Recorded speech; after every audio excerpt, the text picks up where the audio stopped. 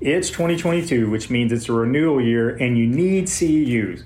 30 if you're in South Carolina, and 3 of those have to be on ethics, jurisprudence, and whatever else goes in that category.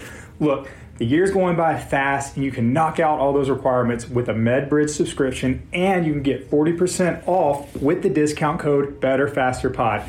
I have a friend named Shelly, and she's a little lazy. Her words, not mine. She hasn't done any Con Ed over the past year and a half until she got her subscription set up. And what she does is she just puts modules on her phone while she watches 90 Day Fiance. Great show, by the way. Is she learning anything? No. But is she getting the local governing bodies off her back? Yes. Your subscription also includes NSCA credits, OCS certification prep courses, patient education, home exercise programs, EMR integration. There's tons and tons of resources. Again, use the discount code BetterFasterPod to get 40% off your individual subscription. That's the best price that MedBridge offers, okay? Only the best for our listeners. Now enjoy the episode.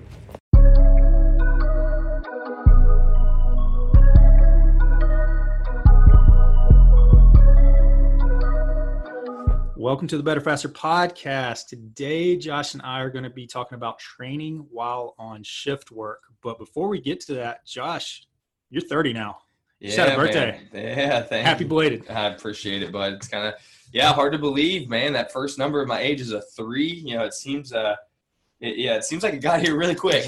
But no, it was great. I appreciate y'all putting together a little something for me at the office, a little social distancing party, with some catered food and some stuff. And my wife came up too, which was great. And it was good. Couldn't really do much over the weekend, obviously, with all the restrictions. A little weird in the pandemic right now. Yeah, I had a virtual birthday party with all my family and my wife's parents and her brother too. So she organized that, which was pretty cool. Mm-hmm. But other than that, just tried to relax. Relax and hopefully the next decade was as fun and as worthwhile as this past one. Yeah, man. I've kind of gotten over asking people, "What'd you do this weekend?" Because it's the same thing. I sat at home. Yeah, I went on a lot of walks with my dogs. Cool, man. So, other than that, Murph training, right? So Murph. So I've been running, man. Your boy's cardio is getting good. That running's starting to feel good now. Yeah, man. Yeah, you've been putting in work, man. Every day at lunch, I'll look up and I'll see you running down the street in one of these vests. Yeah. So today's workout is going to be 20 minutes of Cindy no vest, and then I'm gonna put that vest on, head down to the woods, the Timber Trail, and I'm gonna hit a mile, maybe 2. It's feeling good, and leave it at that. And with that said, big question is, Memorial Day is May 25th this year. Are we going to do Murph? I feel like you got to, man. I feel like that's the most American thing to do is to figure out a way to do Murph. You're going to do it in heats and keep people apart, whatever. But I mean, you can't not do Murph. And honestly, doing it via Zoom, doing it on the internet, that seems like something China would do. Oh man, yeah. It's I'm hopeful that we'll be able to find a way to participate with some other people in some way, right? There's a lot of ways to rig up pull-up bars outside and marking off a mile, and you're able to do a lot outside or something along those lines, or running heats like you mentioned. But hopefully we'll be able to figure out a solution there. Yep. I'm hitting some Murph stuff this week too. Mine is actually going to be some 8-minute AMRAPs with starting with a run each time. So I'll run half a mile on a vest and then come in and do 5, 10, 15 in the remaining time, and then rest and repeat that. So a few 8-minute blocks to kind of get some, work on some pacing, get some volume into those contractions. I'm doing some of those contractions in a vest now, which is always fun. But it should be good. Fingers crossed that training keeps going well and we find a way to do it, and maybe we'll hit a PR or something. That's right, man. Good deal. Yeah, I think that one thing. This last COVID talk we'll have, right? I'm kind of tired of talking about COVID, but I think one thing that we're all realizing that no matter what side of the fence you fall on, right? Whether you're you want everything shut down or I tend to lean the other way. It's well documented, but I think the one thing we can all agree on is you got to get your ass in shape. It's a wake up call, right? So, yep. So that's one of the biggest risk factors here. If other than age, which unfortunately Father Time's undefeated, can't really control that one. But a lot of it is underlying comorbidities and just overall health, general health, for however you want to categorize that.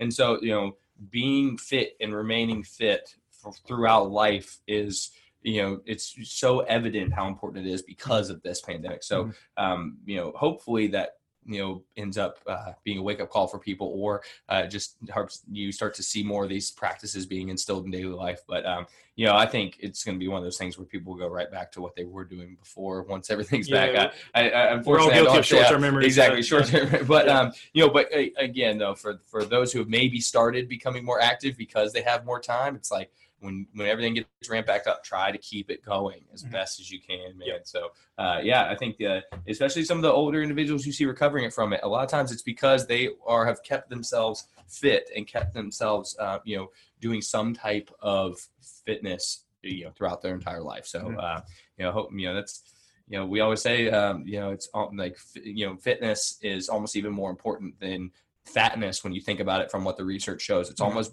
more important, your cardiovascular, cardiorespiratory fitness versus even how much body fat or adipose tissue that you carry when you look at the two. So it's, looking at somebody is not necessarily as important as how fit they are from what they do consistently in their life. So get out, walk, do something, stay fit. And, that might be a little bit protective. Yeah. But with that said, we're healthcare providers. We got to look out for the people that do this, not ever been part of their lifestyle, part of their culture as well too. So case in point, I've been doing this for like 10 years now, working in a lot of settings, but I actually had my very first home visit last week. And that first one. Yeah. So this was a very, very sweet 90-year-old patient that, I've known over the years.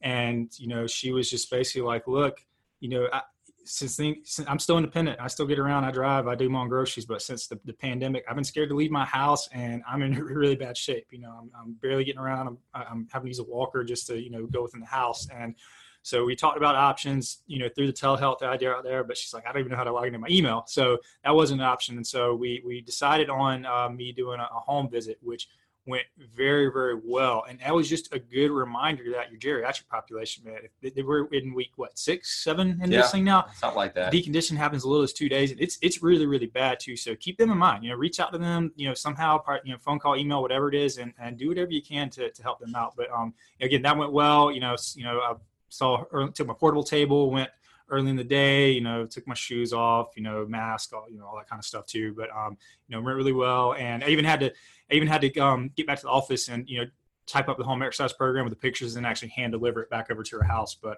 she was very, very appreciative. And just within the visit, it was a huge change. And just some people just need that guidance. They need that. They need you. So keep in mind we're important. Yeah, no, and I think that too, if you're looking for a resource like that, we're trying to put some of those together with some of the PTs on staff. We're trying to put together some resources there too. Yeah, so, we have. Shout out to Elizabeth Reagan. She put out a really good series of YouTube videos. We sent everybody. And if anybody wants that, I'd be happy to forward that. Yeah. So we sent that out to our patient network already, but we can definitely get that to other people too. And it seems to be that's kind of the wave catching on too. Elizabeth also says a nice little article too that I think was New York Times. Yes, New York Times. Again, hitting on these same concepts. It's like we can't, this population, right now, like especially if they were active, their activity has been greatly reduced. So how can we keep them as active as possible within the current confines? So if you want any more resources on that, let us know. Yeah, and it's always going to be good to add a personal touch to it too, right? You already got these established relationships. Let them see your face, see your voice, if possible. I think we'll have time to do that nowadays. So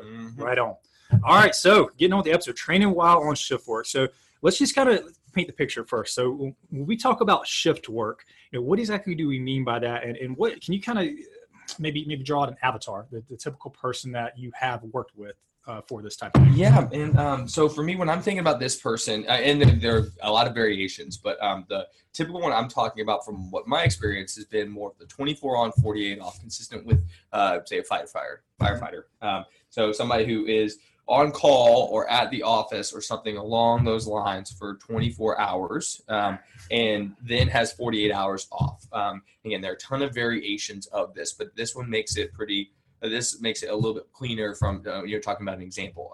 And then, but there are so many different ones too. And I think we'll get into people who go from days back to nights, back to days and that kind of stuff too. But when we're talking about working with somebody who has, well, you would say consistency of their schedule in that regard, 24 hours on, 48 off.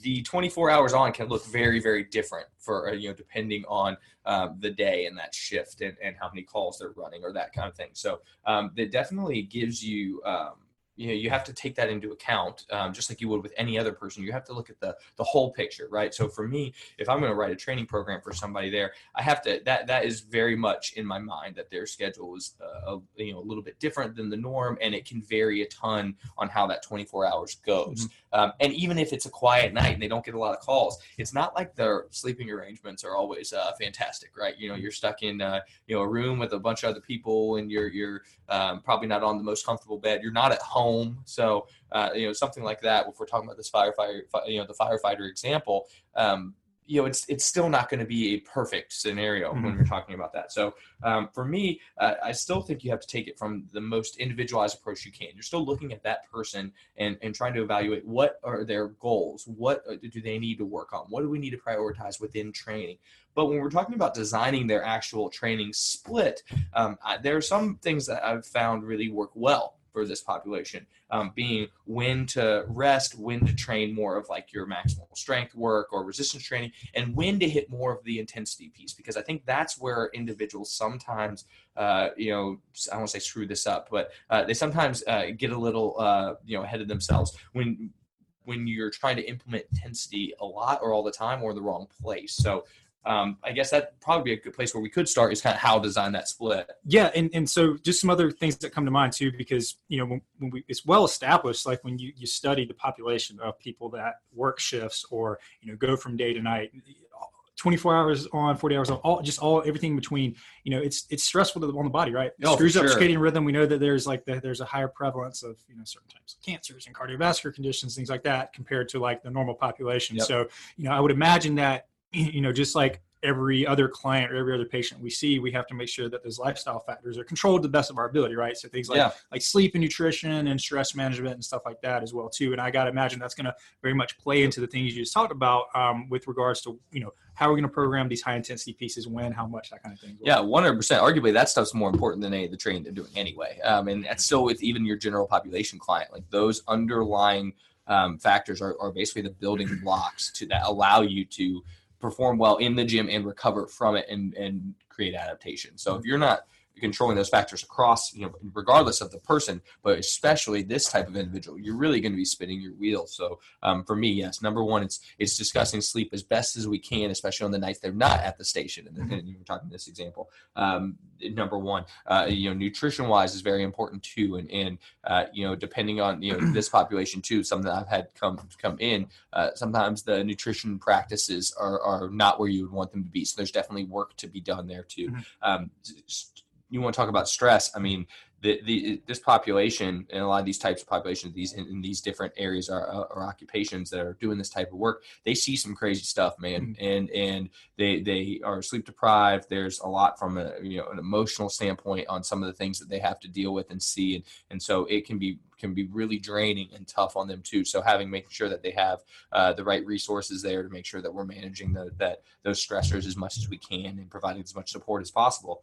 And then if those are controlled, or if we're working to control those, then there's also the training piece, right? So the last thing you want to do is, if you think of stress, like I like the bucket analogy that everyone talks about, is you basically have a bucket, and that's your ability to recover or to tolerate. And that, how much stress you can tolerate is basically whatever fits into that bucket. And when it gets more than that, it's going to start overflowing. When you think of all these different stressors that are thrown into this bucket, you're pouring more and more water in the bucket.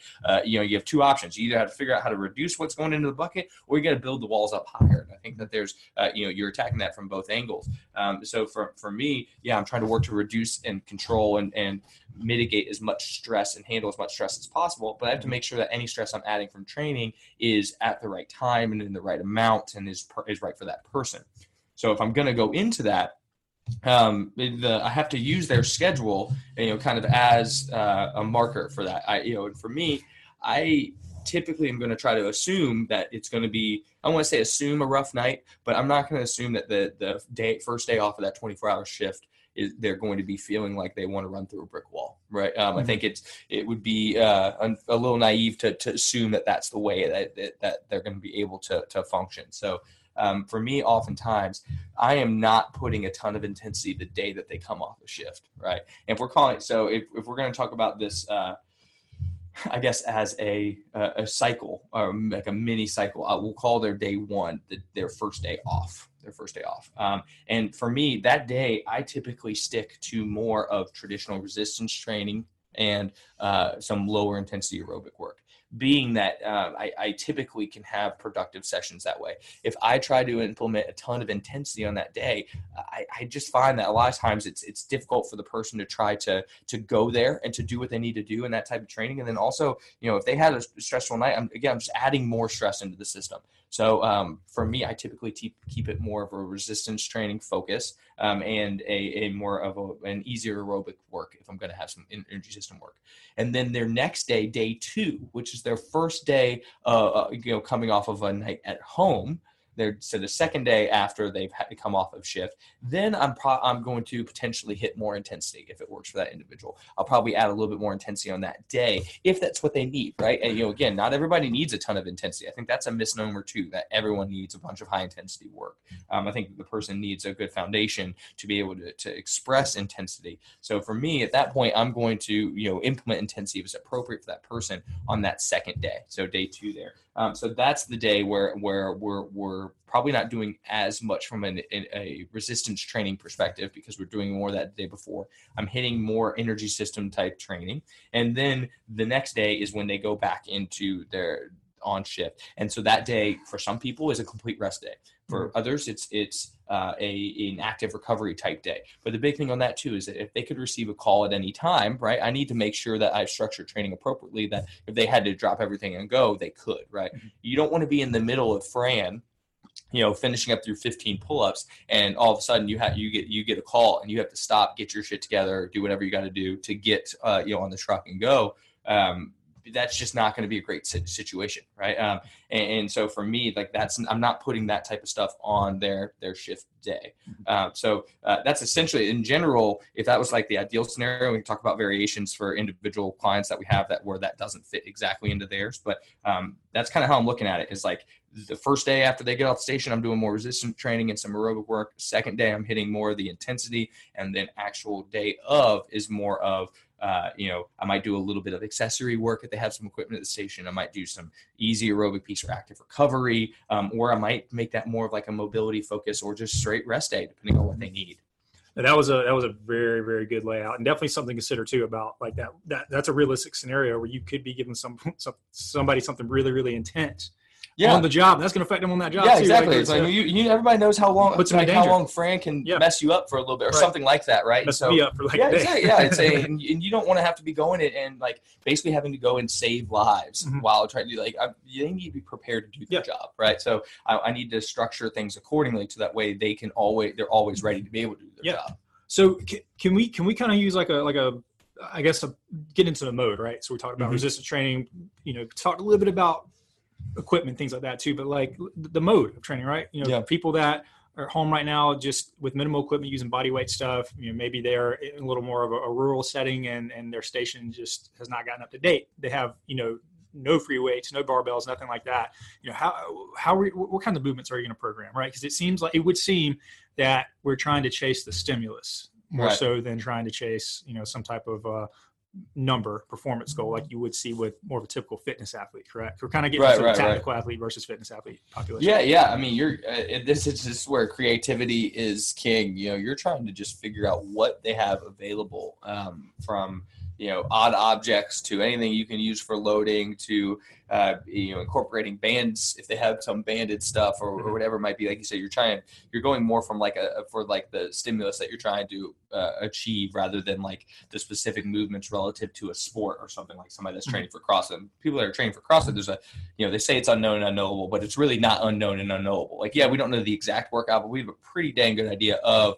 what the movements are going to be used and what time domains, that kind of thing. But like you mentioned, it's a totally different population. So for me, it's like each piece, there's a desired stimulus that you want. And so it's using whatever's available to create that stimulus. Gotcha.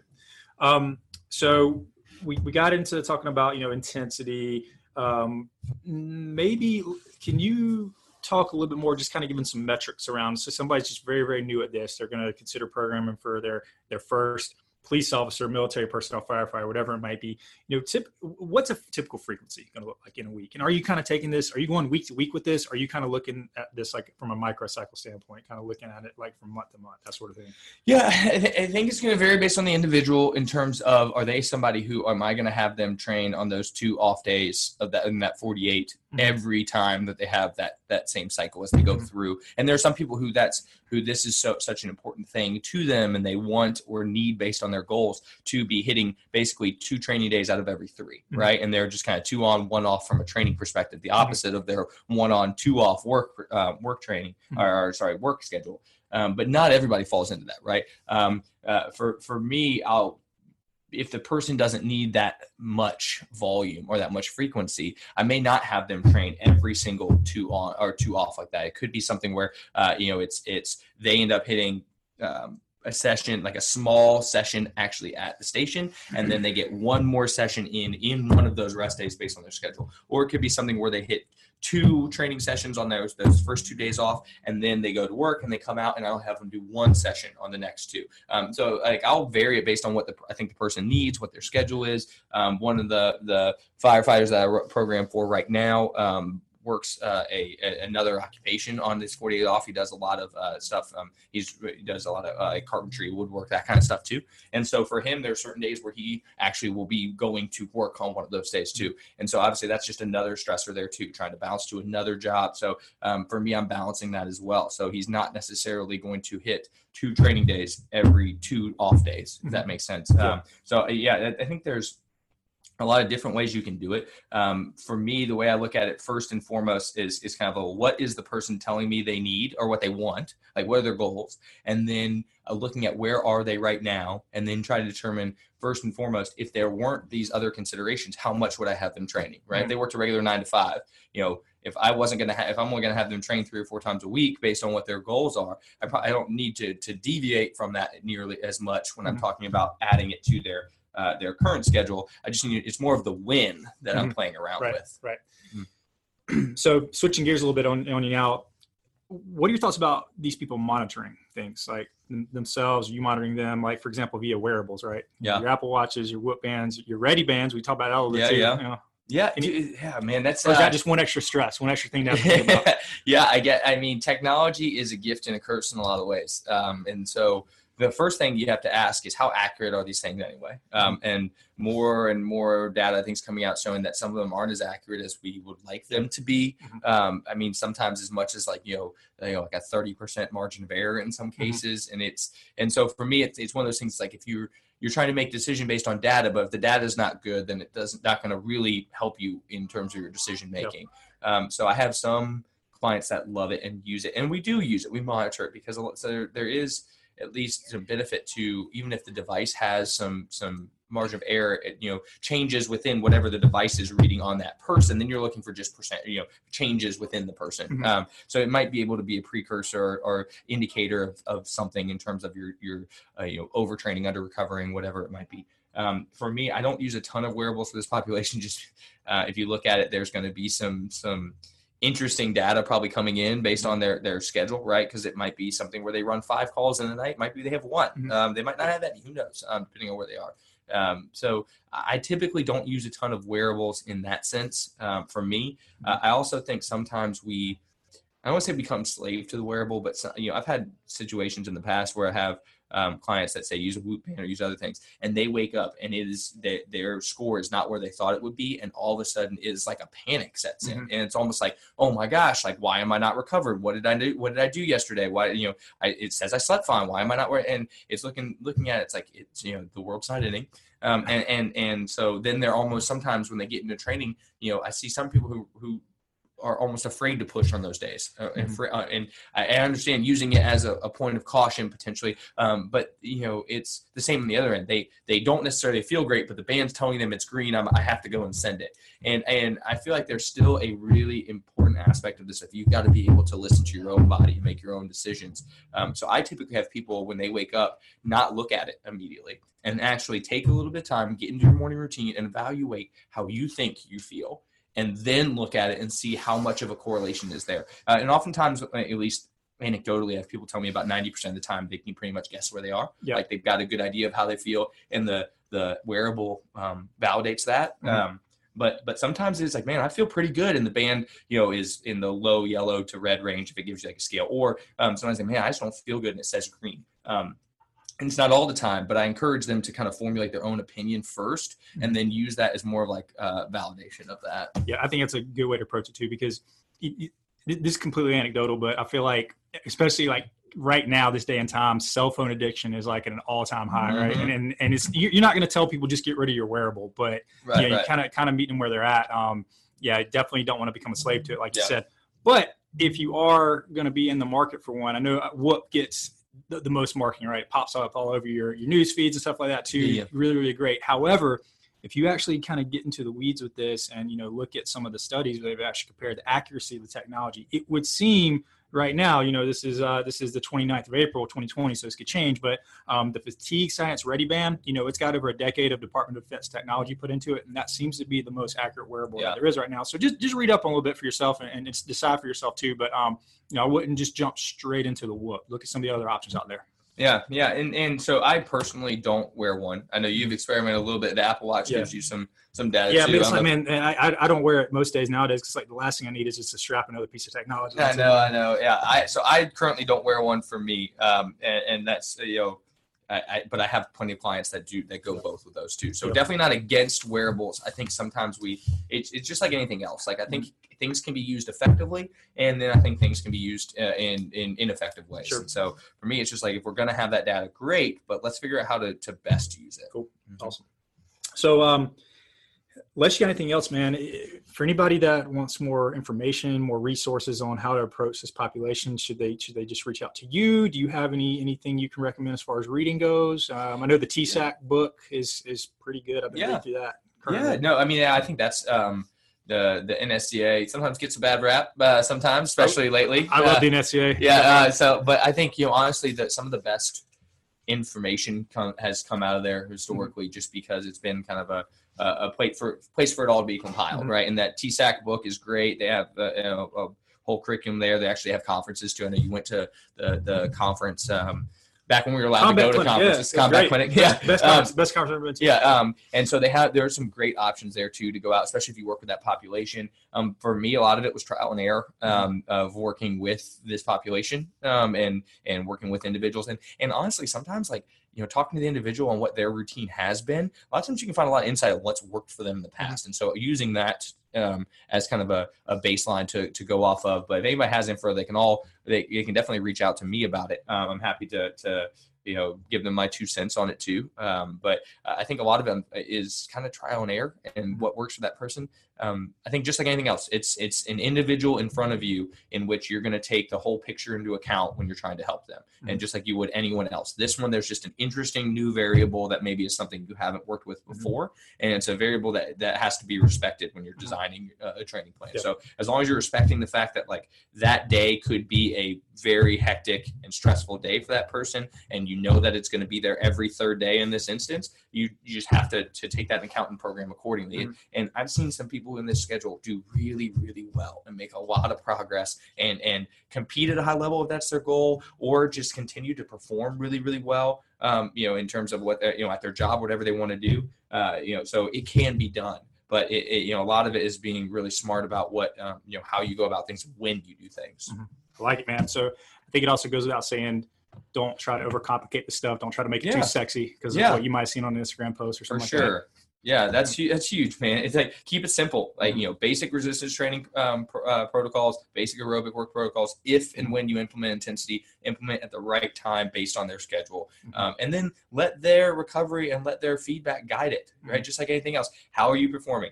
How are you recovering? How are your energy levels? What's your hunger like? How are you sleeping? How are you sleeping at the station? How are you sleeping at home? How's your caffeine intake? Do you find yourself having to add, what's that look like?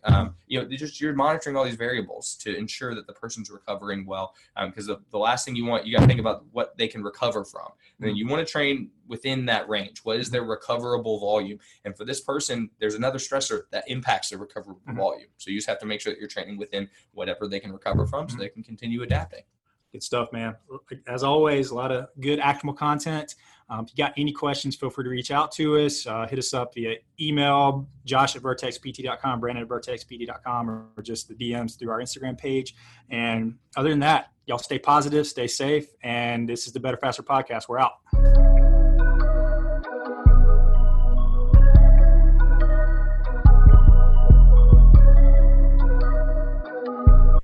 And one last thing, if you liked the episode, please head on over to iTunes, subscribe to the podcast, and leave us a 5-star review. That way we can reach more people. And if you have any questions, a topic that you want us to cover, or maybe a person that you think we should interview, hit us up on Instagram @BetterFasterPodcast. You can also keep up with updates on our physical therapy and strength and conditioning businesses by giving us follows @VertexPT and @VertexStrength. Hope you enjoyed the episode. Have a great week, and we'll be back next Monday. This episode is brought to you by Vertex PT Specialist. 1 patient per doctor of physical therapy per hour. Guaranteed. The best physical therapy ever. Check us out at vertexpt.com or on the gram @VertexPT.